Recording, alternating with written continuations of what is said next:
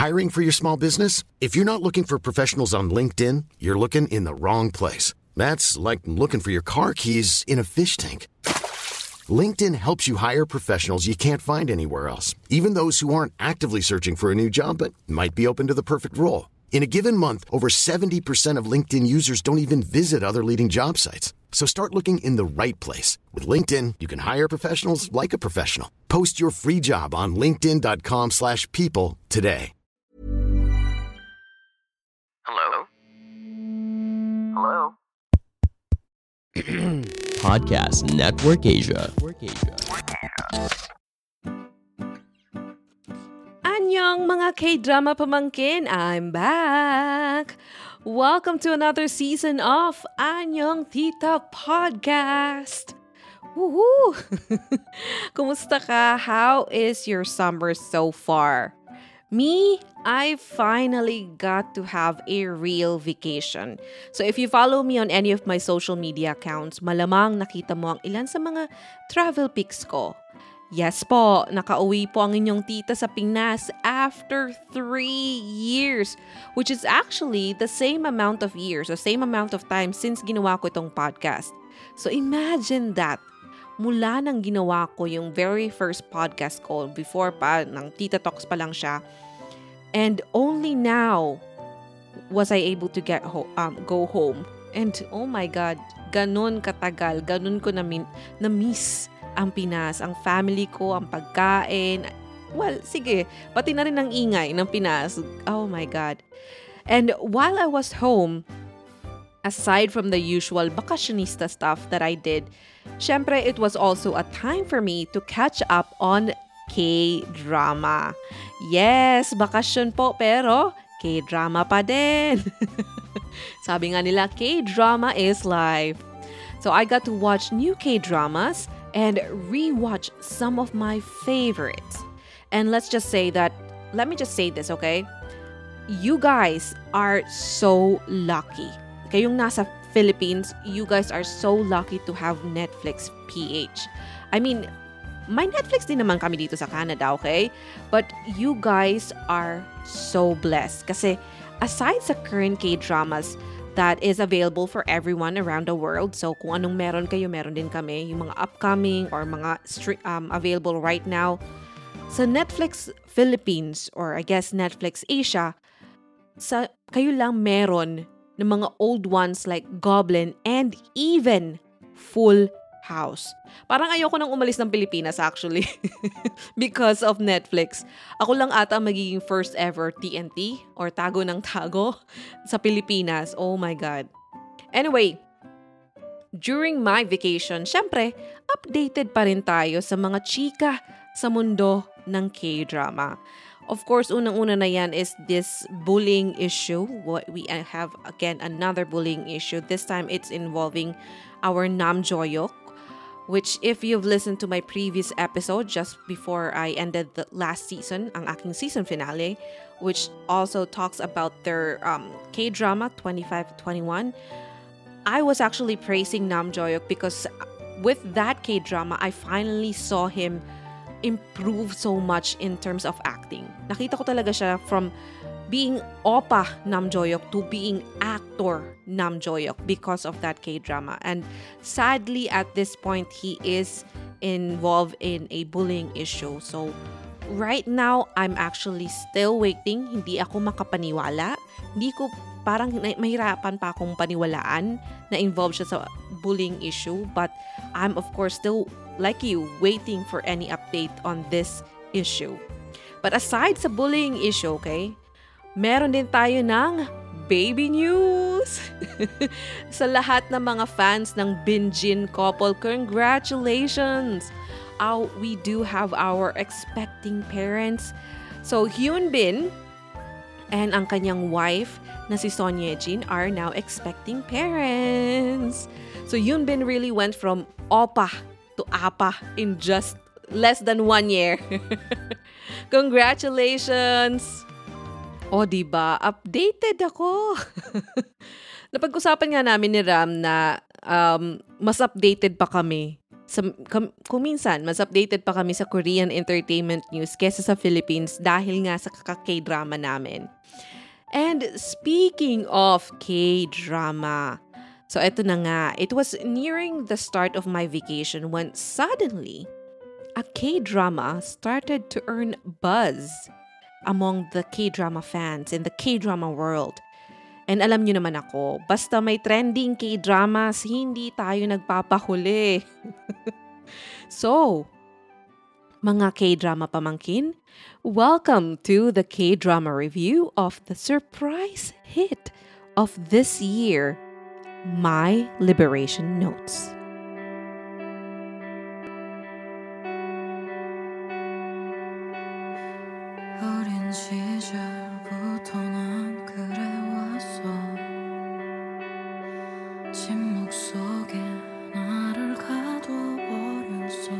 If you have been following or listening to me for a while now, alam mong ayoko, as in iniiwasan ko ang mga dramas. Lagi kong sinasabi na ayokong umiyak, parang ayokong umiyak even on my spare time. But here I am, watching a nakakaiyak na slice of life K-drama which does not even star any of my bebe. It doesn't star IU or ang aking opa na si Park Seo-joon. So, because syempre bias ko sila. So, syempre, kahit ano pa mang genre yan, kahit horror pa yan, okay lang sa akin, papanoorin ko kung sila yung bida. But this K-drama does not star any of them. So anyway, yun na nga, let's talk about this K-drama that silently rose to be a hit one. Well, not really a hit one in terms of rating, but this is actually parang naging usap-usapan siya sa mundo ng K-drama. There were news that shared information about it being a surprise hit of this year.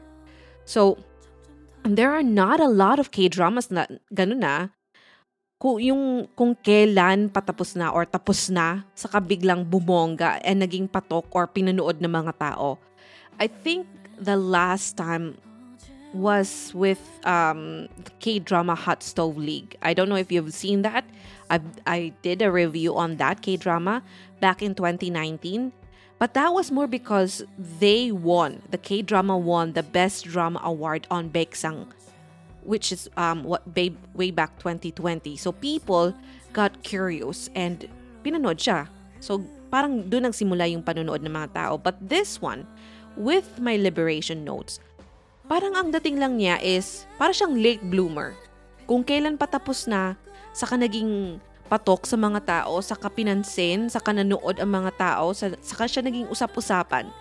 Wala siyang napanalo ng awards, hindi bigatin yung mga bida, walang love team, walang masyadong yung mga bonggang mga opa na bida.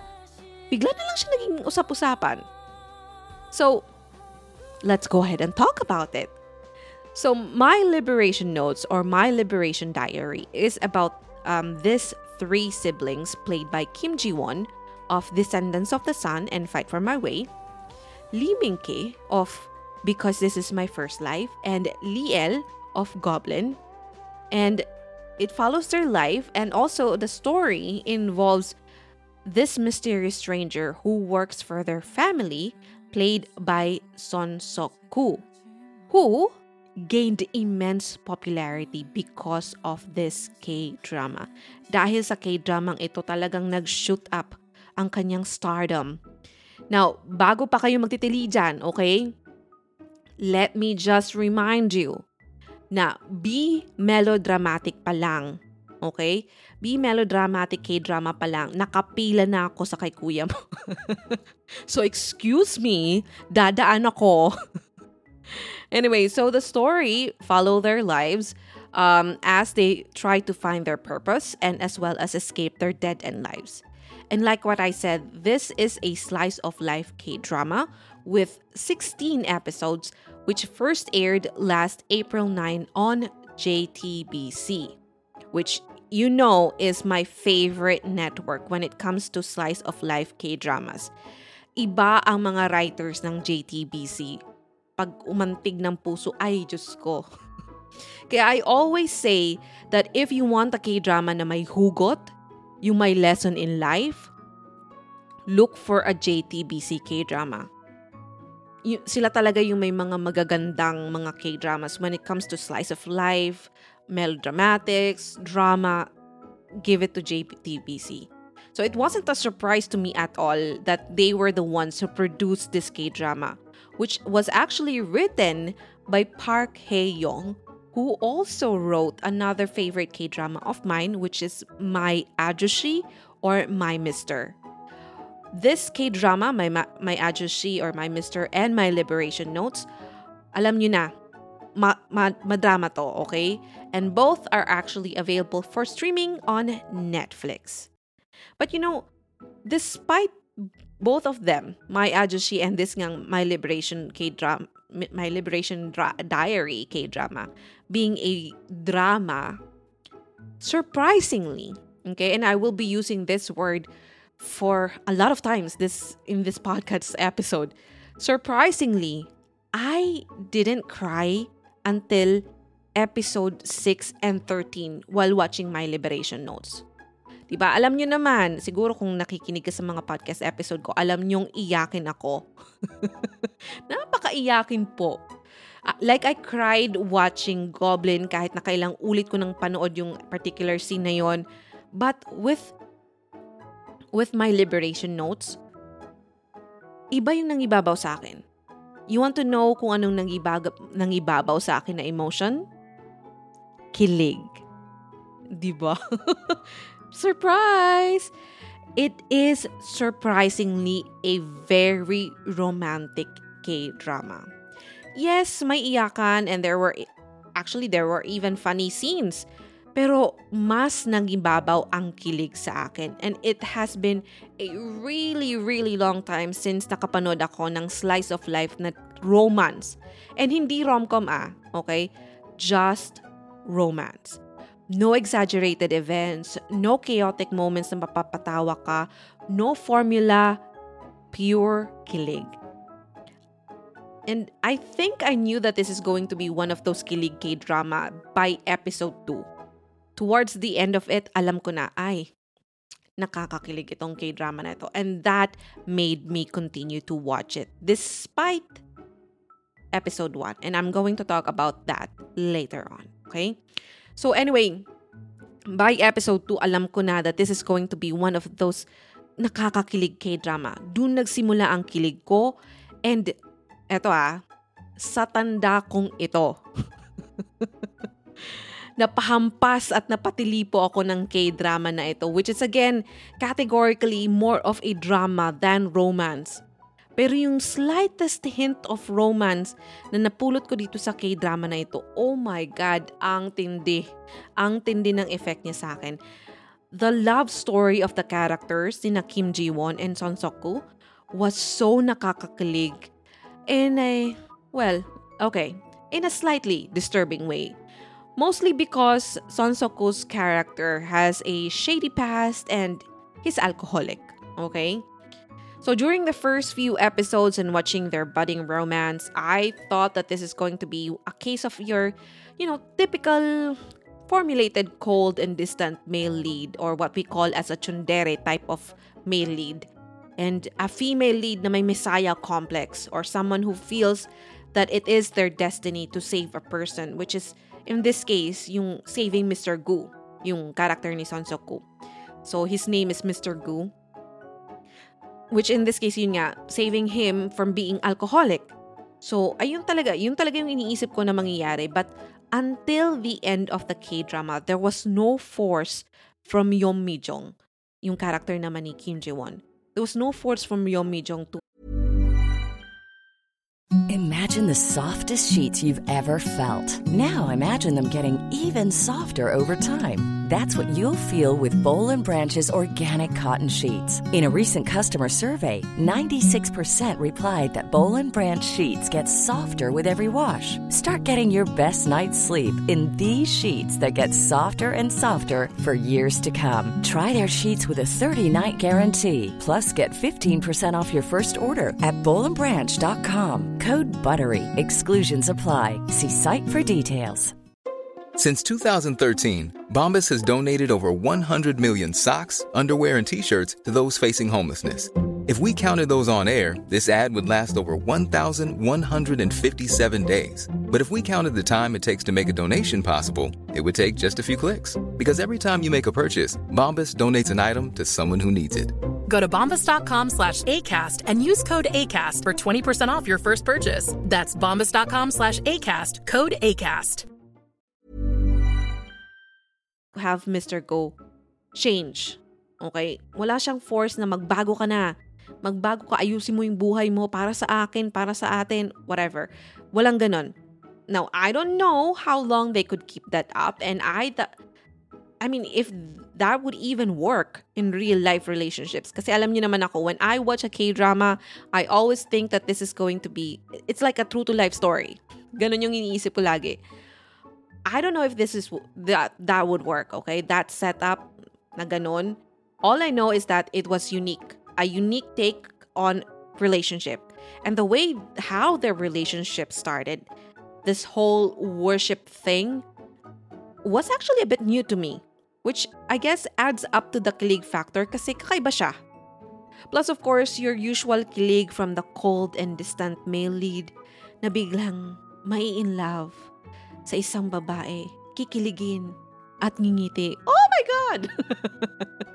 I swear, para akong teenager, every time nang ngumingiti si Mr. Gu, ang lakas ng appeal sa akin ni Son Seok-gu.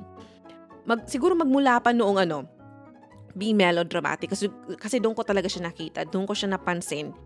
And then, napanood ko din siya sa DP ni Jong Hae-in. So, mula doon ay talaga grabe yung effect sa akin. But, I guess I hope to also see him in a slightly different type of character. Kasi so far, lahat ng mga characters na nagmark sa akin, characters niya na nagmark sa akin are of the same type.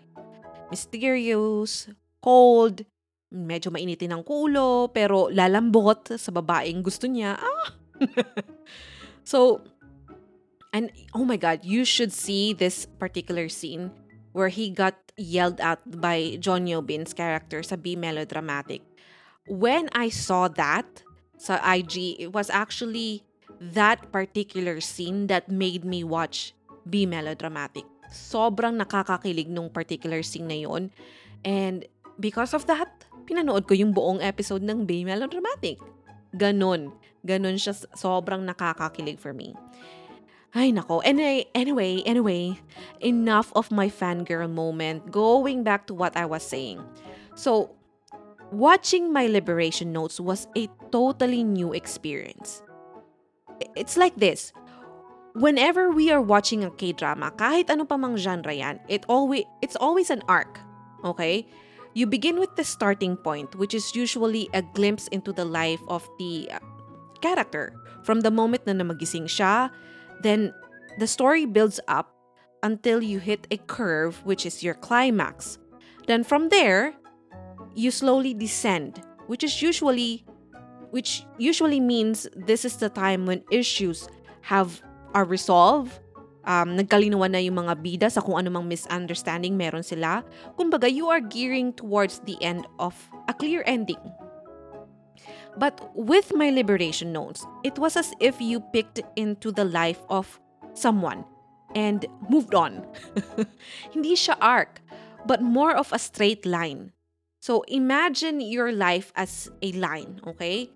And you slice 2 years of that and made it into a K-drama. Parang ganun yung feeling ko while watching My Liberation Notes. Wala siyang clear na starting point, wala siyang clear na climax, and wala akong clear na ending. Okay? So yes, this is not one of those K-dramas na may clear, happy ending. Unfortunately, hindi mo makukuha yun dito. To me, it felt like I was friends with the characters for 2 years. We were close and shared many memories. Nakilala ko yung mga kapatid niya, nakilala ko yung family niya. But then eventually, we lost touch. And eventually, nag-move on na kami. So parang talagang sumilip lang ako sa buhay nila. There were hardly any flashbacks that explains why they behave like that. The story started na kasama na nila ang mysterious stranger na si Mr. Gu. So wala man lang siyang introduction kung paano siya napunta doon. Walang explanation or flashback kung paano paano niya na-convince na maging worker siya ng family. 'Di ba? And siguro wala din ang explanation or wala ding flashback ng initial thoughts ng family kung nung nakita nila itong mysterious guy na only last name yung binigay, ayaw magkwento ng tungkol sa kanyang past, and also alcoholic. Diba? Walang ganon, walang flashback, walang explanation. Although, of course, there was a glimpse ng kung paano siya napunta sa rural area na yon, sa outside Seoul. Pero, hindi siya kasing detailed, unlike other K-dramas na complete with flashbacks. Wala din flashbacks or detailed explanation kung bakit ganun yung relationship ng character ni Lee Min-ki sa tatay niya. You know, a big part of the story would be coming from your own conclusion. Ikaw na lang yung tatagpi-tagpi ng kwento. And possibly you can also complete the story by relating it to your own experience. Like, okay, kaya ganun siguro siya sa tatay niya kasi, or ganun yung tatay niya sa kanya kasi may kapalpakan siyang ginawa noon. Somehow, posibleng katulad ko din siya na ganito. So, ikaw na lang mismo yung magtatagpi ng kwento. Ganun. And I'm not complaining about it at all. Which is again surprising for me kasi alam niyo naman kung gaano sa akin kaimportante ang details for a clear story. But with my liberation notes, it was not glaring issue at all. Not a glaring issue at all. And it might have to do with the pace of the story. Super malumbay niya. Oh my God. And well, take note, okay? Malumbay and not mabagal. You know if a story is dragging and too slow because ang daming unnecessary scenes. Tapos, ang nakakaloka pa sa ilang mga K-drama na ganun, na slow or dragging, towards the end of the story or towards the end of the K-drama, biglang naging rushed. And I hate those K-dramas na ganun, na dragging, tapos biglang naging rush na at the end. With my liberation notes, it was the same pace or speed from episode 1 to 16. I did not feel that it was rushed at all, and it actually felt that the writer took the time to really create the story. But like I said, pagkalumbay nitong K-drama na to, which is somehow in-expect ko na rin when I read the synopsis, but I guess not this lumbay. So yes, this is your warning that this is not your K-drama na you would want to watch to be entertained. My liberation notes is the K-drama you want to watch when you need to slow things down. Kung masyadong maingay ang mundo, masyadong mabilis ang takbo ng oras, watch my liberation notes, and I guarantee you that it's almost therapeutic. The calmness of the story gives you a time to relax and reflect. Yes, reflect and heal. This K-drama can also be categorically tagged as one of those healing K-dramas. But what again made my liberation notes different from all the healing K-dramas that I've seen so far is that hindi spoon-fed ang mga lessons in life na gusto nilang i-instill sa mga viewers. Rather, the K-drama somehow allows you to reflect. At least that is how I felt while watching it, okay? Overall, my liberation notes is a K-drama that may only be appealing to a certain group of people or to certain people. I wouldn't say that this is a K-drama na lahat na makakanood magugustuhan siya. Dahil one, yun nga, malumbay siya. Napakalumbay niya. So, if sanay ka sa mga K-dramas na mabilis ang takbo ng story and maraming nangyayari, and not just characters taking long walks, which is maraming beses na nangyari sa K-drama na ito, if you're more on that type of story, yung mabilis ng takbo, then this is not for you. Kung di mo ma-survive ang episode 1 dahil nga napakalumbay niya or mabagal, okay? You probably won't even finish. You won't even make it to episode 2 and you won't finish this K-drama. Yung episode 2 pa naman, yun talaga yung parang naging peak sa akin. Yun yung parang naging, oh my God, I like this K-drama. Yun yung moment ko. And 2, the characters deal with very mature topics, which is not a lot of you. Not a lot may relate to this yet. maybe at this stage in your life, pero ang mga tito and tita na nakikinig ngayon, I definitely guarantee you, relate po tayo. But once you overcome those two issues, then I assure you that this K-drama will somehow be memorable for you. Ako, ang only issue ko sa kanya, sa my liberation notes, is that medyo naging confusing yung timeline on episodes 13 and 14. Medyo na-lost ako for a very quick moment kung flashback ba or ang nangyari or was it a jump to the present.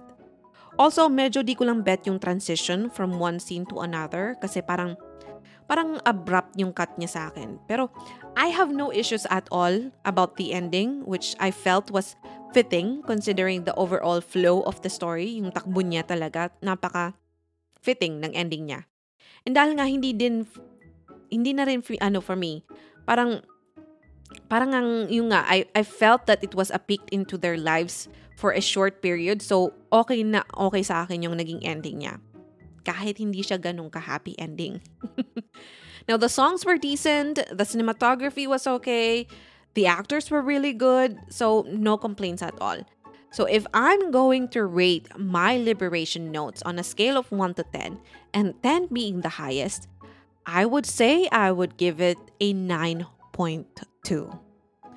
As someone who has been watching K-drama for almost 20 years now, I rarely get surprised by new K-dramas. I guess I have reached this point that I can, already predict what would happen to a K-drama next episode.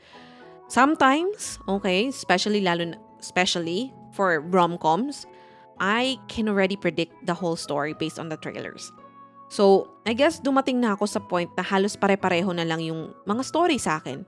But with my liberation notes, somehow it felt like a new, unique experience. It's a slice of life K-drama na hindi naman ganun kakaiba talaga yung kwento niya. Typical, walang superpowers, walang super nakakaiyak na problema in life. It was just somehow unique. And like what I said, watching it was a totally new experience that somehow I cannot explain clearly. What I said earlier is the best that I can do. Yun yung best explanation ko. But that is, again, me. How about you? Have you seen my liberation notes? Did you like it? Nagustuhan mo din ba yung takbo ng kwento? Did you like the ending? If you want, you can share that with me. You can share your thoughts with me. You can tag me on any of my social media accounts on Facebook, Instagram, Twitter, and TikTok. It's at Anyong Tita. Now, until next Tuesday, good night, kids. I love you, Bruno Mars.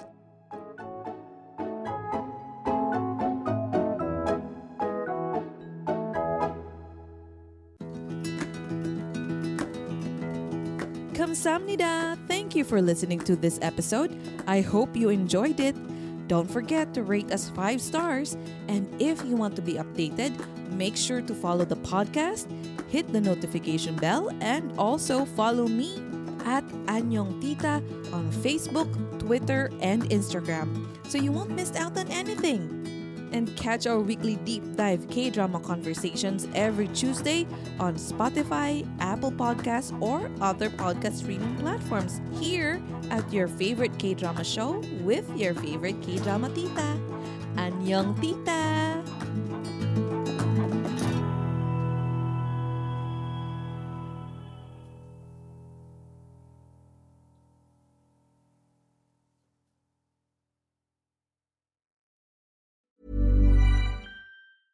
Planning for your next trip?